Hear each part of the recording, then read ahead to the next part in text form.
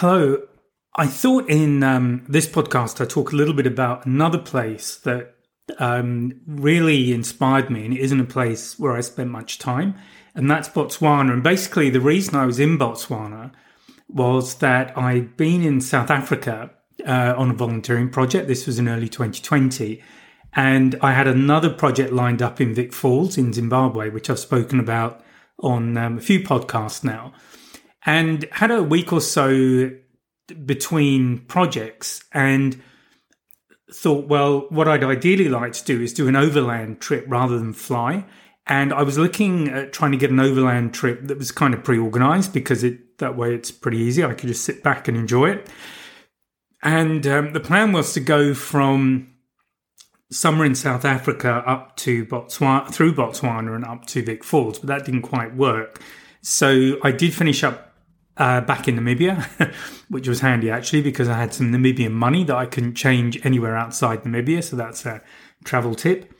But I finished up in Windhoek, which is the capital of Namibia, and from there joined an overland trip. So this was just a regular tourist trip, and that ran across northern Botswana, basically up to Victoria Falls, where it finished. And it had actually started somewhere in South Africa. So Namibia and Windhoek was the halfway point, and at that point some people left, other people like myself joined, and then we carried on. So I'll be honest, it's not the sort of trip I normally do anymore. It was simply a fill-in, and because I had organised about 4 months travel, most of which was volunteering, it just seemed it was literally a filler, just a way of exploring another country or getting some sight of another country and doing a bit of photography while I was just traveling up to where I needed to be in Zimbabwe. So that, I guess, is the background to it. So it wasn't, if I'm honest, a trip that I did an awful lot of research. I was primarily using it as a way, as I've said, from getting from A to B. But having gone on that trip, I really enjoyed it. And Botswana is one of those places I would like to go back to and certainly learn more about. So if you're not aware, Botswana is sort of in the middle of southern Africa. So to the south and east, you have South Africa. To the west, there's Namibia. And in fact, Namibia has a little arm that kind of runs across the northeast of Namibia, and that runs along the top of Botswana. And then to the sort of northeast, you have Zimbabwe, and then at that junction with Botswana and Zimbabwe up in the north, and also Namibia, you've also got Zambia. So there's a little junction where the four countries meet, and that's on the Zambezi River, pretty much. So very close to, or pretty much at Victoria Falls. So that was what I did, and I'm going to talk about a few places that I visited. So this isn't an exhaustive guide of Botswana by any means, but just to give you some ideas of places that are worth visiting. And the primary areas for me were first of all, the Okavango Delta, and then the Chobe River. And in fact, along the way, and this was, if I remember correctly, just after the Okavango Delta, we stayed at a place called Elephant Sands. And I mention it because it popped up when I was just doing a quick bit of Googling before doing this recording, because I like to just try and jog my memory a little bit of the kind of things I saw. So this place, Elephant Sands, it's kind of a glamping. I think it is glamping. So you have these little canvas, they're not really tents, they're more like cabins, and they're set around the water hole. And then you've got a stone-built bar and restaurant and reception and all that. So it's one of these little kind of glamping hotel things. And the reason it stands out is that you have to be a little bit careful when you go back to your cabin, because you regularly have elephants walking through that whole area. And if I had them walk past the cabin, you don't really want to get stuck between cabins when there's a bull elephant wandering around, because if you've listened to the podcast I gave on elephants, they can get a bit startled. In fact, when I was talking about Namibia as well, this I know happens in Namibia, where wild elephants wander about and occasionally meet people. But if they're startled and they've got quite bad eyesight, they are likely to attack. So you do need to exercise a reasonable degree of caution when you're moving around in these places. So just because there's a bar and cabins, you can't assume in places like this that you are totally safe, because you're not. To a large degree you are, as long as you take care and keep an eye out. But you can't take anything for granted. This isn't Disneyland or anything like that. These are real wild animals. So that was a place called Elephant Sands. So I mention it only because I wasn't going to mention it, because I'd kind of half forgotten it.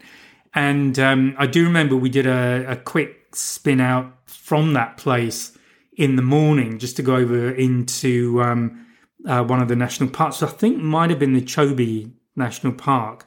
And we went down to Waterhole but couldn't find very much, which I guess brings me on to the next thing I wanted to talk about, and that's the best time to go. So I was there at the end of January, beginning of February, which is not the best time to go because it's still quite wet.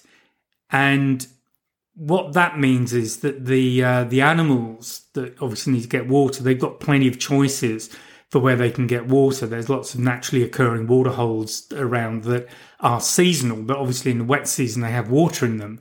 So the animals will just spread out and go wherever it's convenient. And in fact, thinking back to that trip, I did get a photograph of a giraffe, which if you attended any of my webinars where I talk about composition for wildlife, I tend to use this photo as an example, actually, of what not to do. But that photograph was taken from the main road, and a little bit after sunset. So I was shooting into the sun, so it looks kind of darker than it was in terms of the sky, because obviously the camera stopped down a little bit to account for the light. But we saw on that trip at least as many large animals, and especially elephants. We saw no elephants in the park that I can recall, but we had them coming out of the bush next to the main road because they were just grazing by the main road. So we saw quite a few elephants just on the regular highway. And so the tip really is, if you're going to go to Botswana, don't go during the wet season because the wildlife is everywhere. Whereas if you go in the dry season, and really that's from June through to the end of October, what tends to happen is the animals will go to predominantly the Chobe River, but they'll go to specific waterholes that tend to be all year round. So the other waterholes that would be there in the wet season, they dry up, and then you tend to get the animals going to the waterholes, so that or the river, and that means you're much more likely to see them if they've got fewer places to go. Whereas, as I've said, in the wet season, when there's water everywhere, they really just split up and they're all over the place. So your chances of seeing an animal, if you're after a particular animal, especially, your chances of seeing it are much reduced. So it can be a more frustrating time to go. It's an interesting time to go, for sure, but you need to be aware that there are downsides to going at that time of year. Okay, so that is the Kalahari. That's the time to go. So having said that, the Chobe River, I think, is just one of the most amazing places I've ever been to. And in fact, that's kind of more in the northeast. That was where I finished up last. And where I was volunteering in Victoria Falls, because the Chobe River and the Chobe National Park runs right up to the border with Zimbabwe. You can, from where I was at the town of Victoria Falls, I could do a day trip. I didn't do it, but it was easy to take a day trip just to pop into Namibia and do a day on the Chobe River. So if you are interested in going to Victoria Falls, have a think about what is within a day's a sort of day trip radius of Vic Falls, and the Chobe River is one of those places that you can go to. And the Chobe is just brilliant, and it's where I had two of my most memorable encounters, one with a hippo, one with a crocodile, and I've got photos of both of those. So one of them The hippo was a photograph I called Angry Hippo, but I'd gone out really early with nobody else on the little trip I joined was interested, but I went out with on this just kind of photographer's special kind of trip with a guide and a driver on the boat, and it was this just a boat suitable for relatively shallow water, and maybe less than 2 meters wide, I would say, from memory, and it had seats bolted to the center of the boat. So down that center area of the boat, there were these seats, and they were designed for photographers. So they swiveled 360 degrees. They had an arm on them where you could just use your tripod mount to mount your camera on the arm. And then you could pretty much do whatever you needed to do. You just sat there in the middle of this boat. So that was a great boat to be on, actually. So from a photographer's perspective, it was good. And because it was just me, I was able to just borrow some gear as well. So I ended up with a Sigma, I think it was a Sigma 150 to 600 mil on my Canon, which is longer than I normally use. So that was quite a nice thing to just play with on that trip. But with the hippo, we were heading back. We'd been out for a couple of hours. In fact, we had come to a location where there were a lot of hippos about. It was a very still part of the river, and because the river's really spread out, and we were just kind of sat there in the boat watching these hippos that would occasionally stick their heads up out of the water. And we hadn't realised we were gradually getting surrounded by them. And I've said this quite a few times before, but hippos are the most dangerous of the large animals that you're going to come across in Africa. They kill more people than anything else in terms of large animals. So, yeah, be aware of lions and crocodiles and things like that. But the hippos are the most dangerous because they're actually quite fast, much faster than they look. They have very strong jaws. They can open them very wide. They've got those big tusks in them. And they're quite grumpy and they're quite unpredictable. So our driver, funnily enough, when he realised what was going on, just got us out of there. He was out really fast to make sure we didn't get completely surrounded by hippos. And what then happened a bit later, we pulled up for a bit of breakfast. In fact, we pulled up at a beach and we pulled up at a little area where we were hoping to see elephants because it's one of those places where elephants are known to go to get water. And what got me thinking about doing this recording was I saw a photograph somebody had taken in the last day or two. And it was a group of elephants, quite a large group of elephants, just using that watering hole. And in fact, I was looking at just really Chobe National Park in general. And apparently in northern Botswana, the Chobe National Park, where it is, has the world's largest concentration of elephants. So it is a great place to see elephants. But as I said, we were tending to see them on the road. So anyway, we pulled up at this little beach area at the edge of the river. No elephants in sight, although we could see lots of tracks where they had been. But there were quite a few crocodiles, most of them around 2 meters long, just sitting on the beach. And we just sat there having our breakfast, stepped onto the beach to just kind of have a bathroom break, and they just ignored us. So crocodiles are dangerous, but if you look at a hippo and a crocodile, the one you've really got to be aware of is the hippo, not so much the crocodile. And if you just look at what the local people are worried about, that's a really good clue.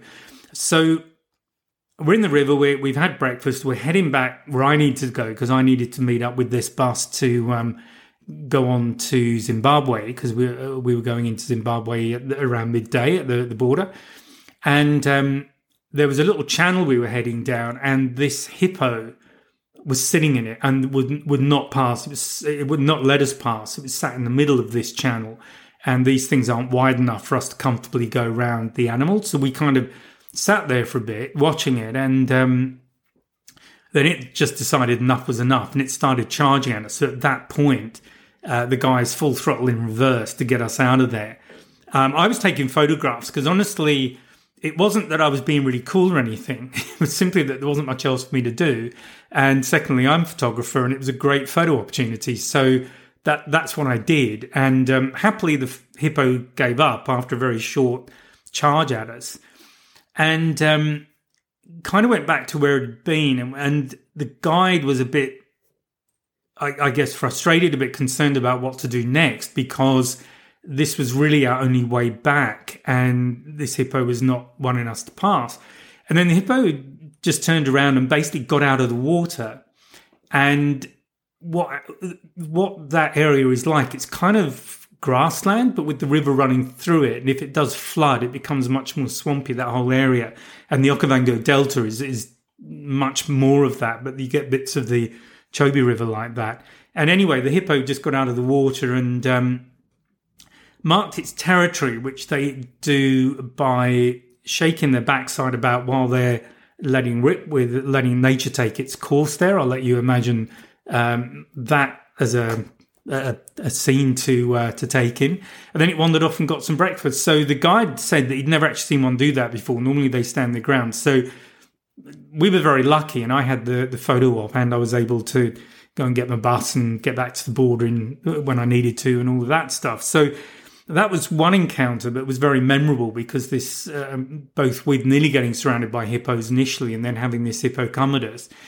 And the second one had happened, I think between those two encounters, we would, in the boat heading quite close, we were close up to one of the banks, and there were a lot of crocodiles there. They're kind of 2 and 3 meter long crocodiles.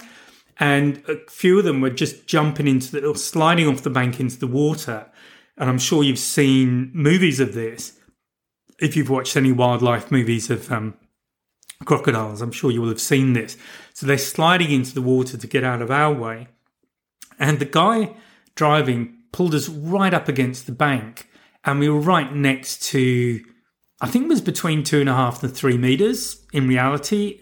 To my mind, it looked nearer 6 meters, but it was a big crocodile. And it was literally no more than 2 meters from me, because I'm in this chair in the middle of this boat, which only is about at most a meter between me and the edge of the boat anyway, probably a bit less. The boat is up against the bank. The crocodile is right on the edge of the bank and above us. And there's absolutely nothing between me and the crocodile. And I got a really cool photograph of this crocodile's eye, which I have shared. And it's, I think it's on my website if you want to look at it, on the limited portfolio page, which I think is about me. Anyway, it's in there somewhere. So from that perspective, it was just an amazing experience to get that close to one of these animals. On the other hand, it was hissing a little bit, and this really didn't make me feel that great about the whole situation, to be perfectly honest. But having been a POM in Australia and lived that way for a while, I learned not to show any fear, because if an Australian sees an English person showing fear, they'll go for it. So the old Pommy and Oz thing kicked off, and I just thought, well, I'll stay cool. I will look through the viewfinder at this animal, take some pictures, and often I find if I'm in a situation that I find a bit scary, which usually for me is heights, because I don't like heights very much, but if I just look through the viewfinder, I find to a greater or lesser extent that will reduce the fear. On this particular occasion, it was to a lesser extent, because I could still hear this thing hissing. Anyway, then the guy decided that enough was enough, and off we went. So I was quite happy to go. But having said all of that, it was really worth getting up really early and doing this trip and having those two encounters. And this guide was also telling me a story of a young elephant that had died, and there was a group of elephants there, and the mother had spent, I think it was a day or so with it, just gently rocking it, trying to revive it. And of course, the crocodiles are all hanging around waiting for mum to go. And after a day or two, the group of elephants moved off, and she had to leave the baby there. But it was just a really interesting story from this perspective of the emotional bond that a mother elephant has with a calf, with a baby. And that was an interesting story, but that had happened in that area. So that's the Chobe National Park. And with national parks, normally they're national parks because you can't stay in them. Whereas a reserve, you can, or people will live there, but national parks, normally you don't. So I think it's a place called Kasane, and I didn't really take that much notice, if I'm perfectly honest now. But that was where we were based. So that was outside the park, and that was just in a regular hotel in a small town. Again, as with most of Southern Africa, you get these little towns, and that's where we would often stay. The Okavango Delta, which we'd hit a couple of days earlier, that's actually a UNESCO World Heritage Site. Basically, it's a plain in northwestern Botswana, so it's swampland, and because Botswana is surrounded on all sides, so Botswana doesn't have a coast, so this is an inland swamp. It doesn't have any way of draining out to the sea. And you do get these seasonally flooded grasslands. And one of the things I would recommend if you get the chance is to take a flight over the delta. And we did that. And you get to look down on elephants and all sorts of other things, whatever's wandering about. But you obviously can cover quite a large area in a small aircraft. So we were in a small 4-seater. And what happens in the dry season, that you get annual floods. So because it's basically a savanna, basically it's swamp and savanna, the grasslands flood. So you get these small islands. And one of the opportunities I had, and what we did, so again, I'm there not in the dry season, so it's not as flooded as it would be in the dry season. You get these narrow channels all the way through the delta that you can navigate with these little boats. They're quite narrow, they're quite long, and the way they're set up, they're punts. So someone's standing on the back, on a platform on the back, punting, a bit like Venice, I suppose, but a bit narrower. And the locals can be a lot more aggressive if you're not careful. And we had 2 people sat in the front of the boat. Then the area behind them was used just to store baggage and tents and things like that. And then, as I say, on the back, you'd have somebody punting. And what we would do is go along to just one of the little islands that you've got, and they're all around there. But obviously the local people and the local tour groups know where to take you, and you get to camp overnight. So again, you're in the wild, so you have to take precautions. Just be careful when you do step out of the tent. Keep an eye out. So I would always have a head torch. I always turn my head from side to side in the dark, and I'm basically looking for reflections from retinas. So, if I get a reflection from a retina, then I'm definitely heading back to my tent. In fact, the only time I had that was in Namibia when I was camping at our main base camp for the elephant work, and I'd walked around. It was a little bit of a walk to where our bathrooms were, and as I was walking back, I caught a reflection. It turned out to be a tag on a tent line, but it definitely had me had all my attention for a moment until I realised what it was. But yeah, you would first of all you make very sure you know where the lavatory is. So you'd normally dig a hole for the loo, and depending on who you're camping with, it might be a sort of squat and go situation, or you might get something that you can actually sit on. It just depends on the setup that you're working with. But do obviously make sure you know where that is. Generally, they're marked quite clearly, so you can find them at night. But you do need to just be aware of where you are and what's around you. But it's a great opportunity to go out for early morning walks or evening walks. And on the delta, we were seeing a lot of giraffes and zebras. There were what have we got? Monkeys around, that sort of thing. Warthogs. There was a warthog paying attention to us when we went for a morning walk. It's good to have a stick or something with you, and just for security more than anything else. It always made me feel a little bit better. I never saw any lions, but they're definitely around there, and obviously you'll find predators where their prey animals are. So that's generally a good guide. But again, it was just a really amazing place to be, go for a walk in the morning and see these beautiful animals. Then we'd have a kind of cook up breakfast and then dismantle the camp, get all the tents down, load the boat up and go back. So it was just an overnighter. And again, when we got there, we would obviously set the camp up. You'd have walks, you'd have some dinner. We saw a lot of hippos actually when we went for a sort of sunset walk. So a lot of hippos in the water. But again, a very beautiful place to go. So if you get the chance to go to Botswana, I would definitely recommend it. As I say, my experience of it is quite limited, but for what I saw in a matter of a few days, and as I say, for me, it was more a way of getting from one place to another and just filling in a week before I went to spend a month at Victoria Falls. It really was a great place to be and a very enjoyable trip. What I also saw, I was with, because I'm a bit older, I couldn't get on the younger trips, which I think are more fun. People tend to be a lot more fun, whereas you, what can I say? I'm not going to say anything actually, because some of the people you meet on these trips are a little bit boring. But we were kind of following a route with one of these more kind of four-wheel drive things with younger people, and I ended up a few times chatting with them at the hotels and campsites rather than with the lot I was with. But they were just a lot more fun. But that's me. So whatever floats your boat, to use a phrase. So that's pretty much it on what I wanted to talk about and share with about Botswana. So I didn't do much of the history of the country. The places where we stayed were on the whole pretty good, kind of reasonable standard. But there's an amazing opportunity to see some fantastic wildlife. So I would definitely have the Chobe River as one of those places to try and visit if you want to see wildlife.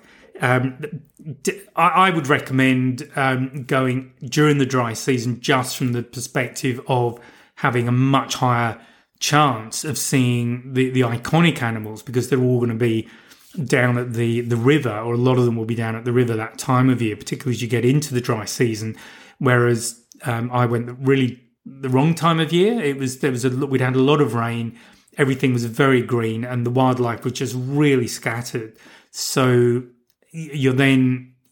what you see in that situation is as much down to luck as anything else, and that was definitely the case with us. So I've got a feeling, I'm trying to remember, I think the only elephants I saw were beside the highway, and then we did have I think we had 2 or 3 coming while I was at Elephant Sand. So that was literally an overnight. We got there late afternoon, so grabbed one of these sort of glamping cabin tent things and had some dinner there, and then I was off again first thing in the morning to just get down to this waterhole, which had nothing other than a few birds around.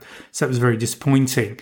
But as I say, did see on that occasion a giraffe at the side of the road.